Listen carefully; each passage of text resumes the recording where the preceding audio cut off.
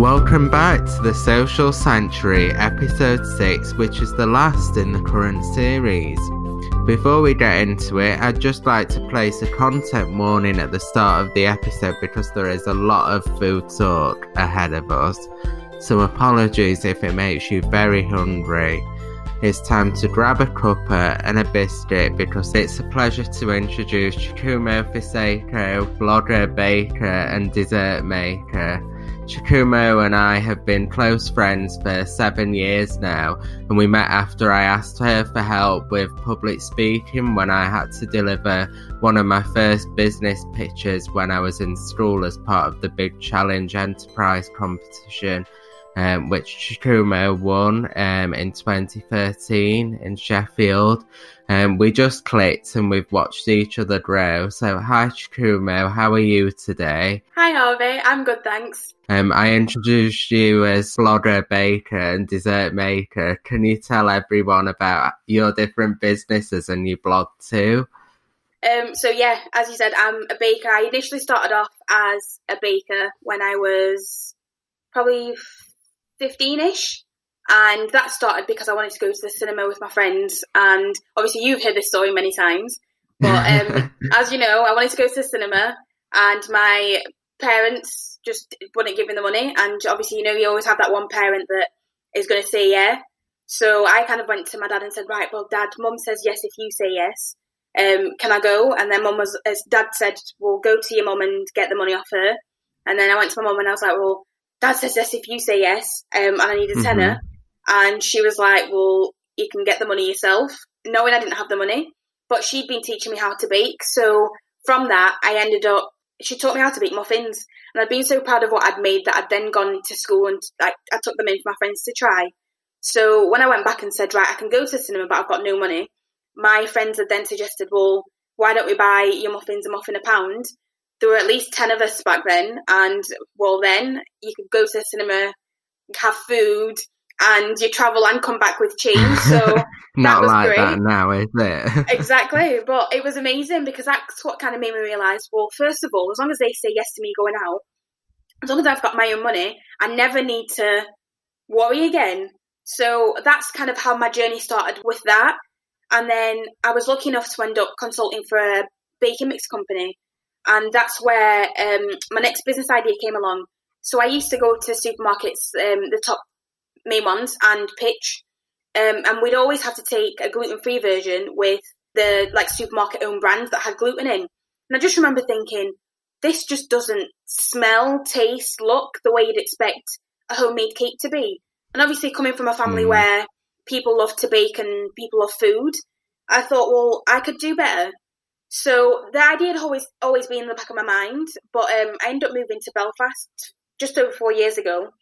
And it wasn't until last year when I happened to run into someone that worked for Belfast Met. And you know when someone just listens to you and knows what you're passionate about? Yeah.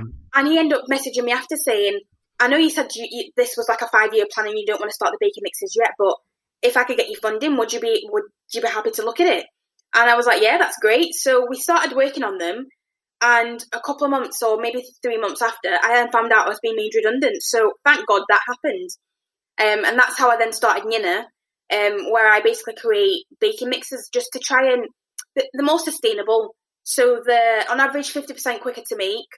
They are an all-in-one mix. Because to me, if someone's going to bake, if you want to take the time, yes, to learn what you're going to do, that's fine. I'll be able to talk you through that. And I'm going to have videos and stuff up. But if you just want to be able to bake something and you're a novice, then my mixes basically just need, so for the sponges, you just need the sponge mix, some eggs and a bit of butter and that's it.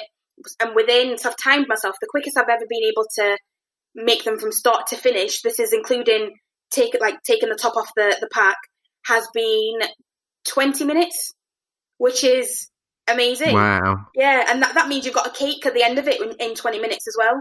So that's how I started doing that. And just in general, I've always loved desserts and food. So my life just does revolve around food and content creation. So with the blog side, I started the blog probably around the time we were meeting or just before. And I always used to get my friends asking me for advice, but they'd come to me, like I was called like Mama Chick. So they'd come to me for like motherly advice, but I'd know people's secrets and know that someone was telling me a secret that involved someone else. And if I could just tell everyone both sides of it, I could help them, but I couldn't. So I thought, well, this would be a great way to talk about things in general in life that are happening, because I've got two cultures behind me, and coming from an African household, when you grow up in Western culture, it's difficult to explain to your friends if your parents say no, why you can't do something.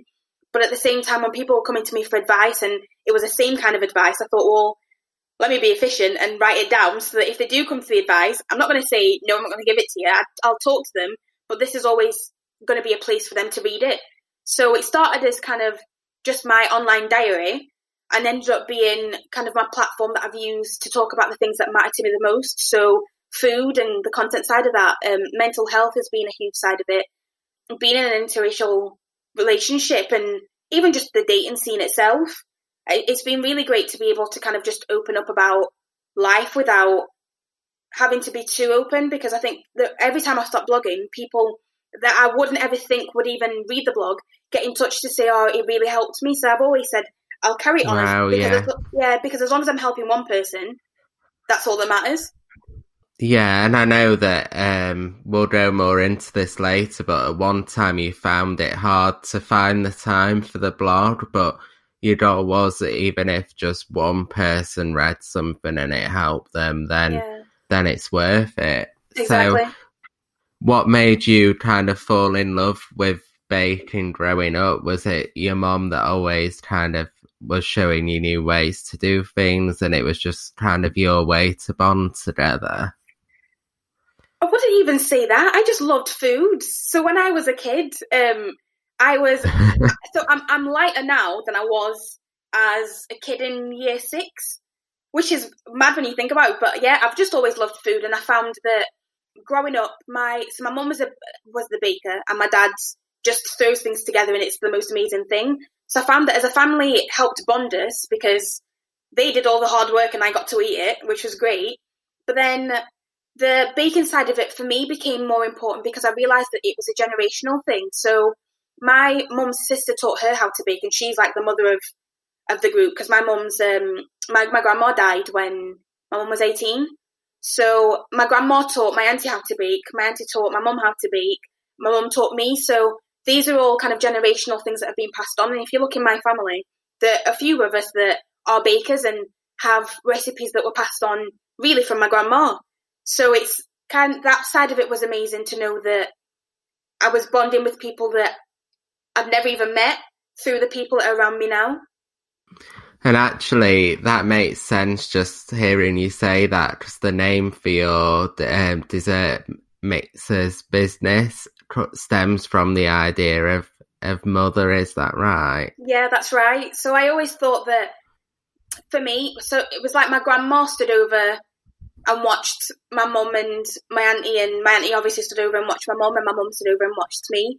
So I thought, well, it'd be nice to pay homage to all the mothers out there that are the homemakers, because to me, I'd like to feel like I'm supporting people, not only to learn a new skill, but it's like someone standing over you saying, oh, it's going to be all right. Whatever you get at the end of this, it's going to be great to eat and you'll pick up the skills. It doesn't have to be perfect to start with, but you'll get there. And that's what I found from the feedback that I've got. It's been amazing. Yeah, even I've used them and I've got no idea what I'm doing. So, and that's what I love. Yeah. So in lockdown, the nation turned to baking to kind of cope with everything that was going on, and banana bread and cheese scones were amongst the most popular recipe downloads. You started to document your recipe videos on TikTok, and some of those went viral. Have you found TikTok to be an important selling tool for your businesses? I actually wouldn't say that I'd gone to look at TikTok as being a selling tool. So I joined TikTok probably the beginning of March or mid-March. And for me, that was a time when my mental health was at the lowest it's been in a very, very long time. So I thought, well, I know that I want to keep creating content and show people that I'm still available to work if needed, and I'm still building on my skills, but how can I do it in a way that doesn't feel like work and I'm having fun? So that's why I started doing them initially on there. But I found that I loved it so much that normally if I'm creating content, it's with the view for someone to see it, a company. And I'll have a company in mind, whereas that for me was just, this is just fun. I'm working on my editing skills. I'm working on something that someone can look at and try, but as well, it's keeping my mind off the world. And I found that through people seeing me genuinely enjoy what I was doing, that then turned into sales. So it's been a great selling tool, but it wasn't one that I was expecting to have as a selling tool, because obviously on there, like you're saying, your videos can go viral very quickly. And it's very weird how the platform works, but I found that I'm keeping TikTok as my for fun site, so that whenever I feel like I just want to create content and have the fun element, that's great, because the followers are coming anyway. And I might not be at a stage where I've got like 10,000 followers, but that was never the idea. So for me, as long as I get to dip in and out of it and create the content when I feel like I want to and it'll be fun, that's what stops it from then becoming like it's work and then becoming stress. Like I'm keeping it as a fun tool. Yeah, and I think that's the way to go, because I know that for me, TikTok, just watching everyone's content on there, that was an escape, especially at the start of lockdown. Exactly. And that's your fun content, but you've also covered some really serious issues. So you've gained lots of new followers recently, particularly on Instagram, as a result of all of the fantastic Black Lives Matter content you've shared. And social media is undoubtedly a more favoured news source amongst younger generations now, and older generations tend to favour more traditional sources of media for updates. But I think it's important to recognise that in the world where racism is still such a prevalent issue, prejudice may only ever be accurately described and witnessed by those who've experienced it. And I think that your kind of unfiltered content and the way you've used your platform as an effective source of kind of showing the racism that exists today has been, well, it's clearly worked, because it's gained you a much larger following. And how important is it for content creators to use their social media platforms in such a positive way like you've done? I think it's important because when you look at the world we live in now, social media is like, yes, you still have ways to sell to people that are offline. But when you look at the way, like now people can be friends with people in different countries that they've never met just because they talk online a lot.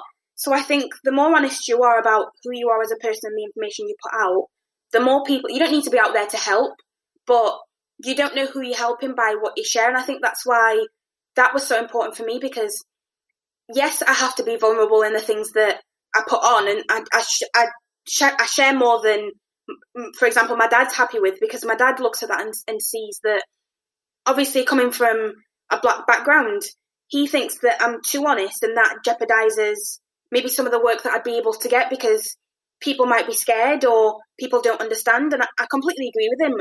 And I know that definitely that's made a difference in my work life. But if I don't talk about it, the way I see it is, well, what world am I going to have for my children to grow up in? And what world do I want to grow up in? So I think that's where, I don't like the term influencer, but even as an influencer and as a blogger, you have to be open in everything you say, because you have a following for a reason, and those people follow you because they're looking for advice or just to see your life or just to see just something different. And if you're not being honest in what you have and what you're talking about, then how are people supposed to see that their life is normal? Because if you look at Instagram just shows you the best of people's lives. I'm never going to put on, well, I would put on a picture where I'm sad, but most people wouldn't put on a picture where they're not looking the best or they're sad or something's going on.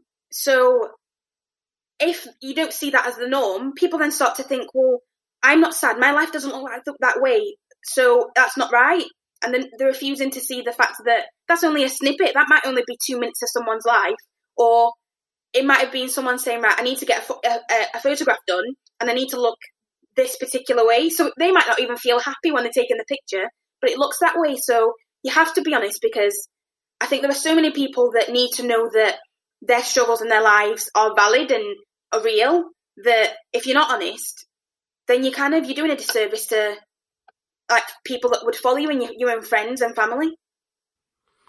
Yeah, exactly. And I think that if you use your platform in a way that you're happy with, and you're using it in a positive way as well, it's not like the content you've shared as being argumentative in any way. And I think that that's important because, I mean, there's been so much kind of hate as well for the Black Lives Matter movement, but I saw the trial of the Chicago 7 at the cinema last week, and by the time this episode's released, that'll be on Netflix.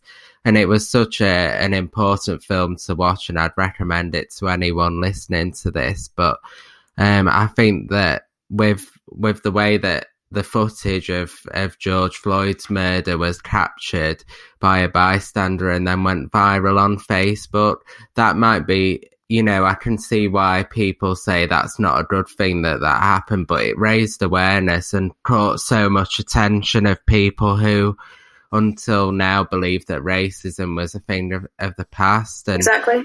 It was traumatizing to see, and that's why people kind of don't like it. But I know we spoke a lot of the time about how the news had impacted you, and do you think that the Black Lives Matter movement has been positive? And how have you coped with kind of all the negativity that's come with you using your platform to speak out?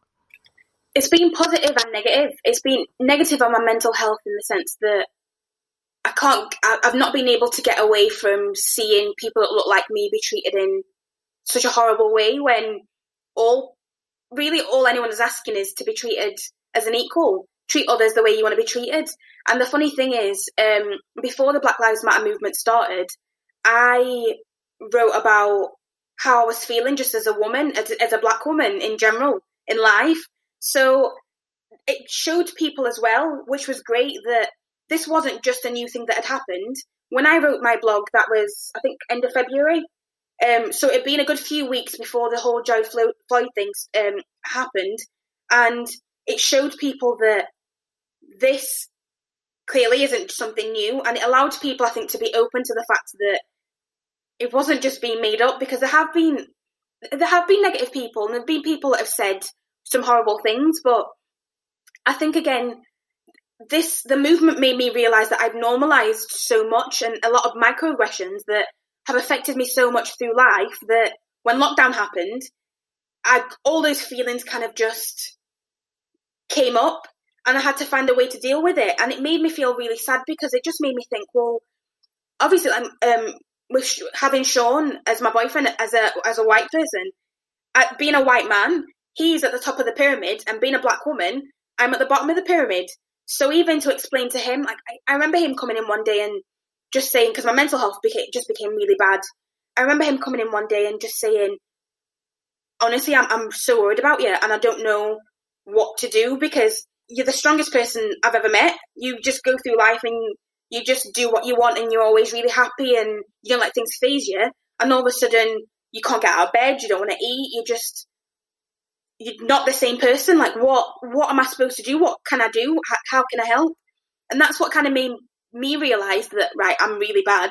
And it made him realise as well that there are a lot of things that maybe I didn't talk to him about that did affect me on a day-to-day basis, because you'd find that sometimes we go for a walk and people do stare a lot, and normally it's out of ignorance, but there are days where he's more bothered about it than I am, and days where I'm more bothered than he is. And I think that just brought to light to him that it's not only those little small pockets of us going out that affect me. There were a lot of things that I then realised I didn't talk to him about, like the fact that I had to travel for work, and I had to go to different stores, and these stores I had to do my research before going to the area to know, first of all, how safe am I going to be? How do I need to react? How do I need to carry myself? What other normal person has to do that when they're working for a company? You don't have to think of those things. But I did. Yeah, no one. Exactly. Yeah. And I remember, like, I'd have to be driving. I'd be driving in the work van, be getting closer and closer, and I'd just be feeling anxious and thinking, right, so far everyone has met has been really nice, but just get in there, and you'd be walking through a car park and you'd just be thinking, right, there are people staring, there are people pointing, there are people saying stuff. Just ignore it. So all those things as well, I was then able to start talking to Sean about and make him realise it more, and then obviously start talking about it more on social media, because a lot of people didn't realise that those things were happening. A lot of people didn't realise that was my life, but that's been my life for 27 years. To me, it's just the norm, but obviously it's not normal, and it shouldn't be. Definitely not. And I think that there's still such an ignorance around people speaking out about racism. I mean, just take the diversity performance on Britain's Got Talent as an example. That having over 15,000 complaints from people who've probably not even seen it. And it was such a great, important performance. But you just think, why do people still have that attitude, in 2020? Yeah. It's crazy. It really is. So I know that when you started the blog a few years ago, well, a lot of years ago now, really, you kind of found it hard to juggle that with all your other commitments, and we spoke about that earlier, but it's kind of really taken off in the last couple of years, hasn't it? So what made you decide to grow the blog? And it has been amazing to see it become such a success. Oh, thanks. It was actually not by chance. So when I moved from Sheffield, I thought, right, I'm going to put the business to one side and just concentrate on getting uni done. Because at that point, so I moved to Belfast because Dad had cancer and was ill.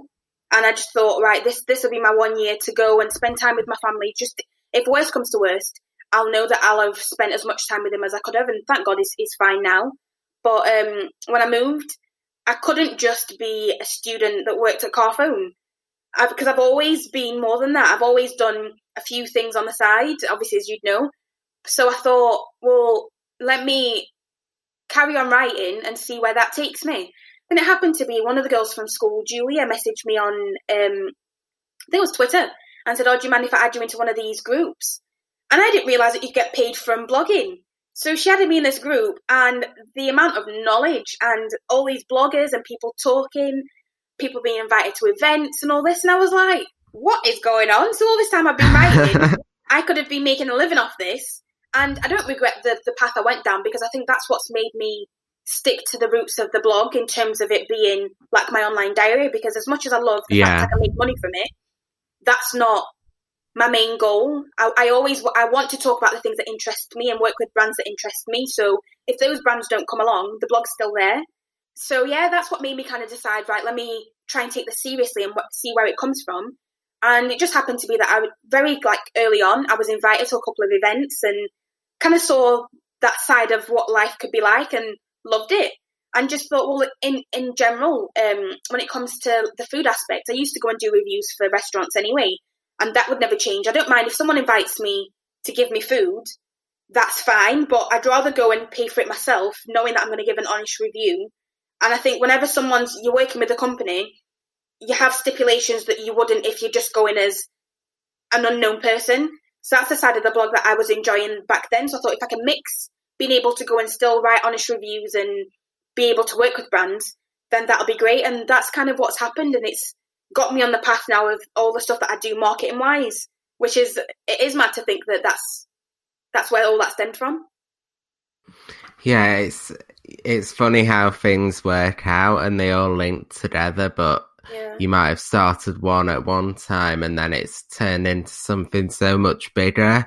And it was great that you said that if people offer you food for free, you'd happily go, but you'd rather pay for it yourself and give an honest review, because I think today the buzz surrounding kind of social media and creating the perfect posts and jumping through kind of fashion and photography hoops to snap the best picture has created a toxic culture, and that's been promoted to younger generations as the ideal appearance of a person or what something should look like. Even homes and meals is constantly on their feeds. And how important is it for influencers to create trust with their followers? I think you have to create trust, because there are people that go into that now look at. It's weird to think that there are kids in school that say, when I grow up, I want to be an influencer. Like, that was never a thing when we were in school. So the fact that it can be a job, I think because of the way I went into it, I didn't go into it looking at it as a job. So it's a lot easier for me to be honest about what's going on. Like, there are days where, like this week, just because I've been a bit down and it was my birthday and I wanted to celebrate that just on my own, I took myself away for a few days and didn't feel the pressure. Whereas I think there is a massive pressure on people being able to put content on every day, nearly. There's pressure on people being able to create a particular type of look and just the information that goes out. And I think if you're not someone that's going to be honest, that's what doesn't help when it comes to the toxic culture, because I'm lucky enough that I've worked on both sides of it. And there are influencers that are very kind of difficult to work with. And sometimes you think, right, I know what it's like to be a blogger. I'd never speak to a brand like this and I'd never have these stipulations. But at the same time, I've been on the other side of it where there are companies that want to take advantage as well. And I think that's where there's a page, I think it's called the Influencer Pay Gap, that started because of the Black Lives Matter movement, just to show the pay gap between black content creators and white content creators. But you've also found that there are people that might have 100,000 followers that have never been paid in their life for creating content. And there are companies going to them saying, no, we're not going to pay you, or don't even bring that up. And the fact that those people are now being honest, it shows people that, okay, this is what needs to change in the industry, because it's taught me as well that not only do I need to value what I'm doing, but I need to value it because I can look at the people that engage with my content. I can look at, my followers might not be the most, but it gets me paid work. So I can then turn around to someone and say, well, you might have 100,000. I'm only on just over 2,000 and I'm getting paid for my work. And you can swap ideas. So the more people are honest, I think the more you can create a trustworthy kind of a view of it, because that is the way forward. People sell to people. And when you look at terms of marketing, influencer research is the way forward, because that you tap into markets that many brands normally wouldn't be able to, because the markets that are already there, that person's already built that trust. So if you get on with a brand and you have a good relationship, then your followers are going to know that you've picked that brand because you trust them and you have the same values. So it works both ways. But again, you have to be honest. Exactly, and I think going back to kids in school, like I know I've done talks last year at schools, and a common theme was, I want to be a YouTuber. And what kind of students don't remember is that all of your biggest influencers like Zoella and Molly May and everyone like that, they started it as a hobby. Like, it was never their intention either for it to become so big. So you can't just kind of say, oh, tomorrow I'm going to start a blog and it's going to be the best and biggest thing ever. Because actually it quite often starts as a side project for people and becomes something more. And you're a great example of that, because like you said earlier as well, you never knew that you could get paid from it. Yeah. Have you found it hard to set your rates for paid social media promotions? Because like you were saying as well, with rates,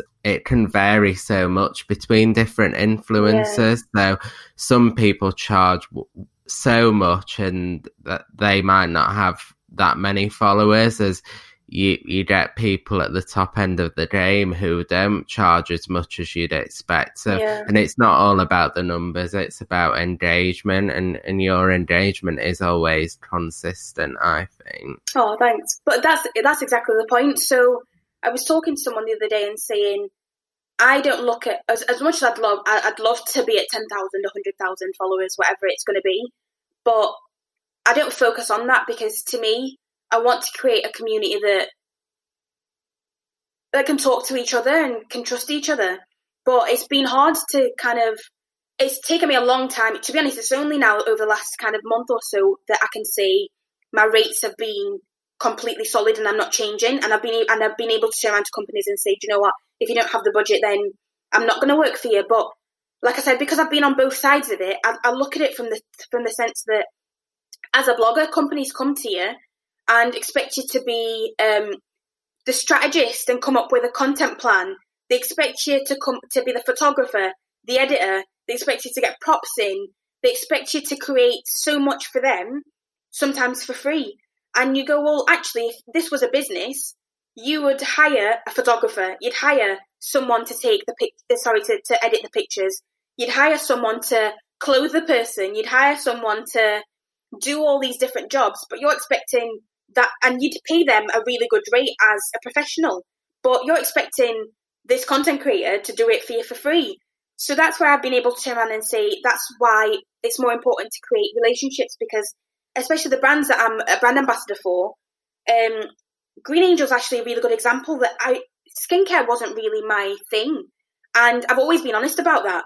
So I kind of said to the people that follow me that they're going to be going on a journey with me to see how I am. And I'll be honest and let them know. And it's been great because they got in touch with me and said, would you be interested? And if you are, apply. And I looked at them and thought, right, it's an Irish brand.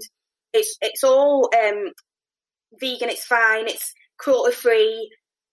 What more would I want to work for? And they're trying to be sustainable. Yeah. So in terms of my values, they fit my values to the point where I thought, okay, if I'm going to venture out, this would be a great company to start with. But again, you have to create the relationships to show them that this is why you want to work with me. And if you don't, it's going to be your loss, because I think the more people agree to work for free, the harder it becomes to then for other people to get paid work. Because if you look at, sometimes there are days I'll spend a good half a day just creating content. Like at the moment now, I need to spend half a day planning what I'm going to create to schedule. So that's going to be maybe 2-3 days worth of just getting to the point where it's even going to be posted before it's posted. So that's a lot of my time. So I think the more people start to realise that when they're saying they're going to work for free and they just keep working for free, it's hard on other people that use that as paid work. Because I think if you're happy to work for free at first, I would. There are companies if I know that I'd buy the product anyway, I'd say, right, well, I'll get this one for free and then we'll see how we go. Because then you're not obliged to post anything about them. And if I'm then happy about them, then I will. And that's where the negotiations can then start, because I can then show them these are the insights that I have from similar or your competitors or similar people I've worked with. These are the people that follow me. These are the demographics.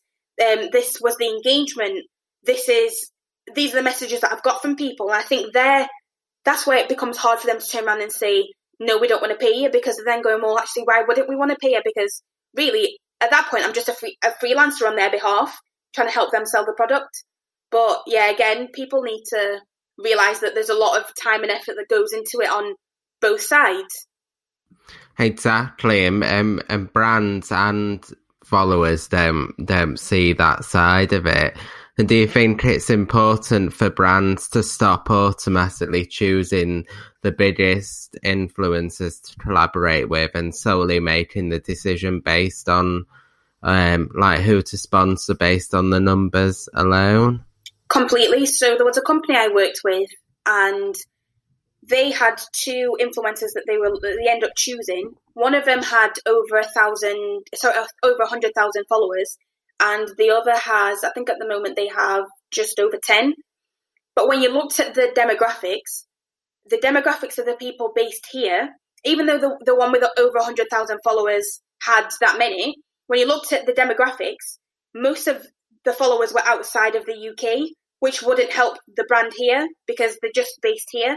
Whereas the person that had 10,000 followers had 10,000 followers that were all, or mostly UK, but more than 90% of them were UK based. So the one more than 100,000 got a lot more money for less people, if that makes sense. Whereas the one at 10,000 got less money, but actually their engagement and the way that they've been able to get the product through has been a lot better. So you have to look at that as well and go, where's your money coming from? You have to be very smart in looking at the demographics. You have to be smart in looking at how they communicate with the people, because some people do have agreements where they say, well, I'm only going to have a post on for a week and then it's deleted.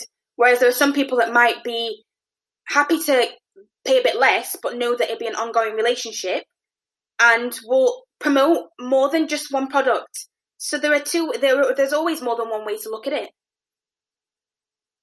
Exactly, and I think that the results show as well. And aside from blogging and using your platform in a positive way, you've always done so much to support students and mentor young people. So you've set out to create the next generation of bakers as well with the baking mix business. Can you tell us more about kind of why you wanted to do that? I know we spoke earlier about you kind of keeping the family recipes alive as well. Yeah, I think for me it was the fact that not many people bake anymore. I've baked for many years and I've sold cakes for many years and still do. And I always had people saying to me, oh, this reminds me of like the cake my grandma or my mum or my uncle or my dad or my grandpa, someone that is close to them, used to make. That's when I then started to realise that a lot of these people then didn't have the skills to make the cakes, which fair enough. I'm happy that they were coming to me for the birthday cakes, for anniversary cakes, for celebration cakes, whatever it was.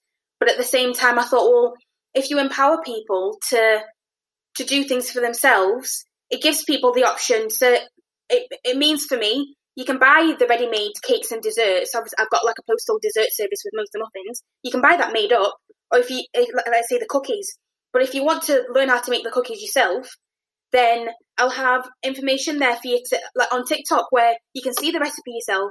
And if you don't want that, and you just want a baking mix and just something simple with simple instructions to follow in front of you, then there you go, you've got a baking mix and you'll be able to see how it's created. So I just wanted to give people the options basically to choose how they learn and how they adapt and move forward, because I think food for me has been such a massive thing for my mental health and for my family that I want that to keep going. I think so many generations have done that, and it would just be nice for me to have my own part in doing that. Yeah, and I think it's great that you've catered for all different types of audience as well. And you mentioned mostly muffins. So for those of us who don't want to bake ourselves, you relaunched Mostly Muffins in Belfast earlier this year to offer postal desserts. What's your journey relaunching been like? Because I know that was your first business, and when you moved from Sheffield to Belfast, I was gutted that you wouldn't be able to make me regular treats and cakes on my birthday as well. Oh no. But that one's funny as well, because a lot of people, when I moved, like you, had said to me, oh, but how am I going to get your cakes? How am I going to get your desserts? And people had said to me back then, have you thought of doing like something postal? And I thought, oh, it'd be too hard. But then you looked at COVID and you thought, well, businesses are having to pivot, and I'm in the point now where I'm furloughed, I have nothing to do, so I need something to keep me going. I need something to just keep me sane. And obviously I knew that for me that had always been great for mental health. So that's what kind of made me decide to start that again. But it's been mad because it's been so busy. But I looked at how other people were kind of doing things and the journey they were going through and how stressed sometimes they were.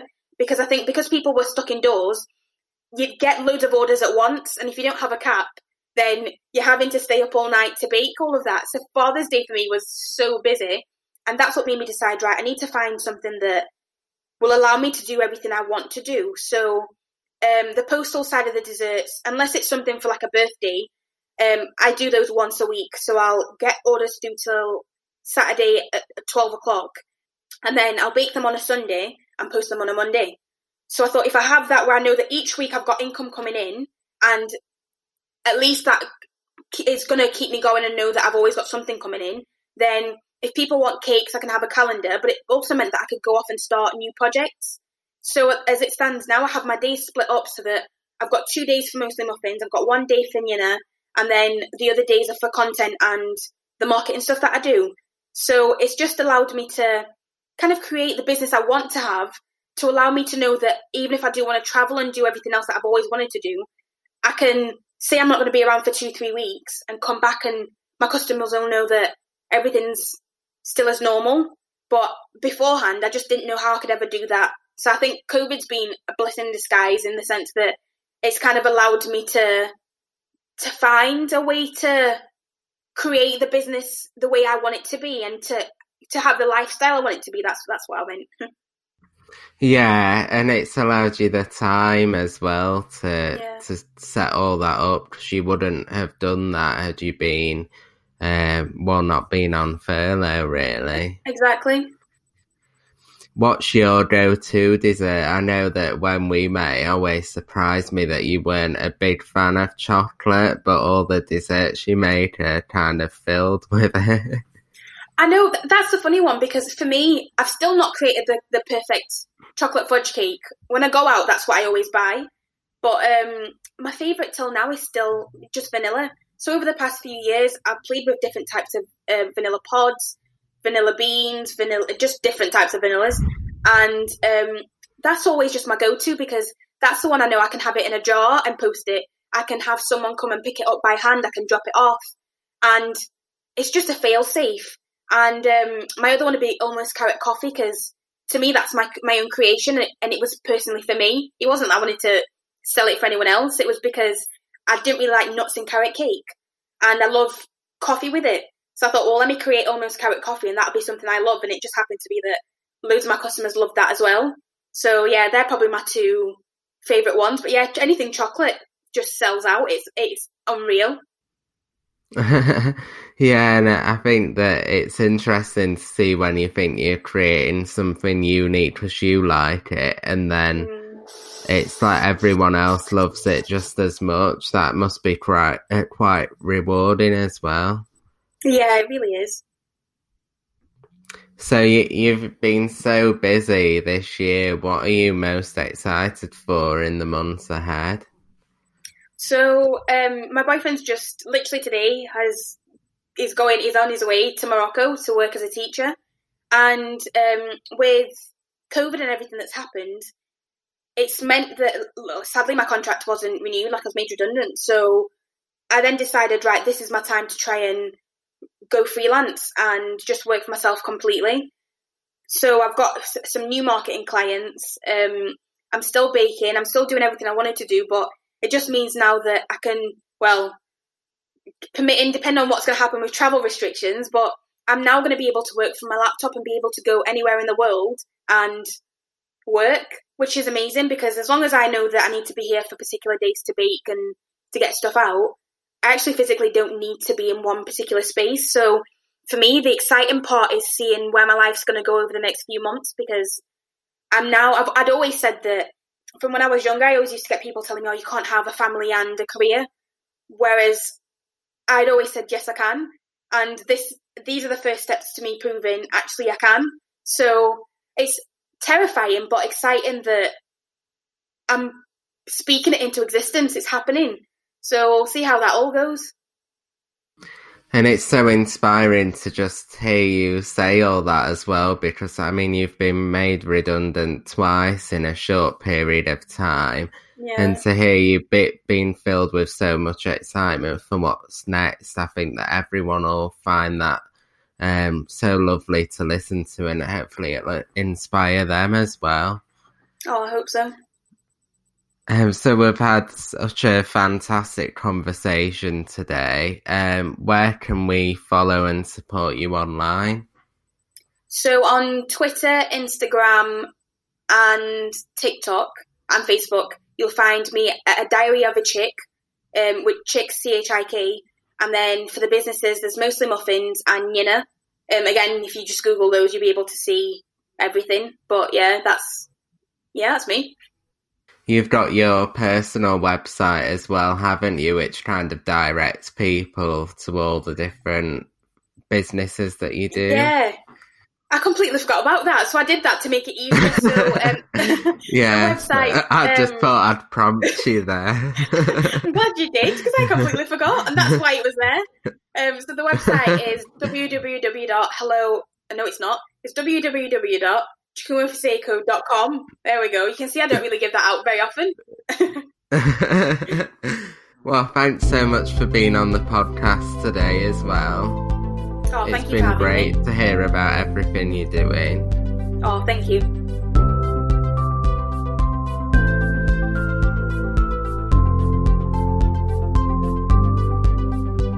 Thank you so much for listening to the Series 1 finale of The Social Sanctuary. I started this podcast not really knowing where it would take me, and it's been an amazing journey. Thanks for all of your love, kind words and support on the current series. I'll be back in December with a bonus festive episode, and Series 2 will begin in February 2021. If you'd like to support the podcast, you can send me a coffee using the Ko-fi link in the description. And don't forget to leave a review on your podcast platform of choice. And if there are any topics you'd like to see me discuss in Series 2, you can tweet me at HarveyMortonIT or email podcast@harveymorton.com. Thanks again for listening, and I'll see you again very soon.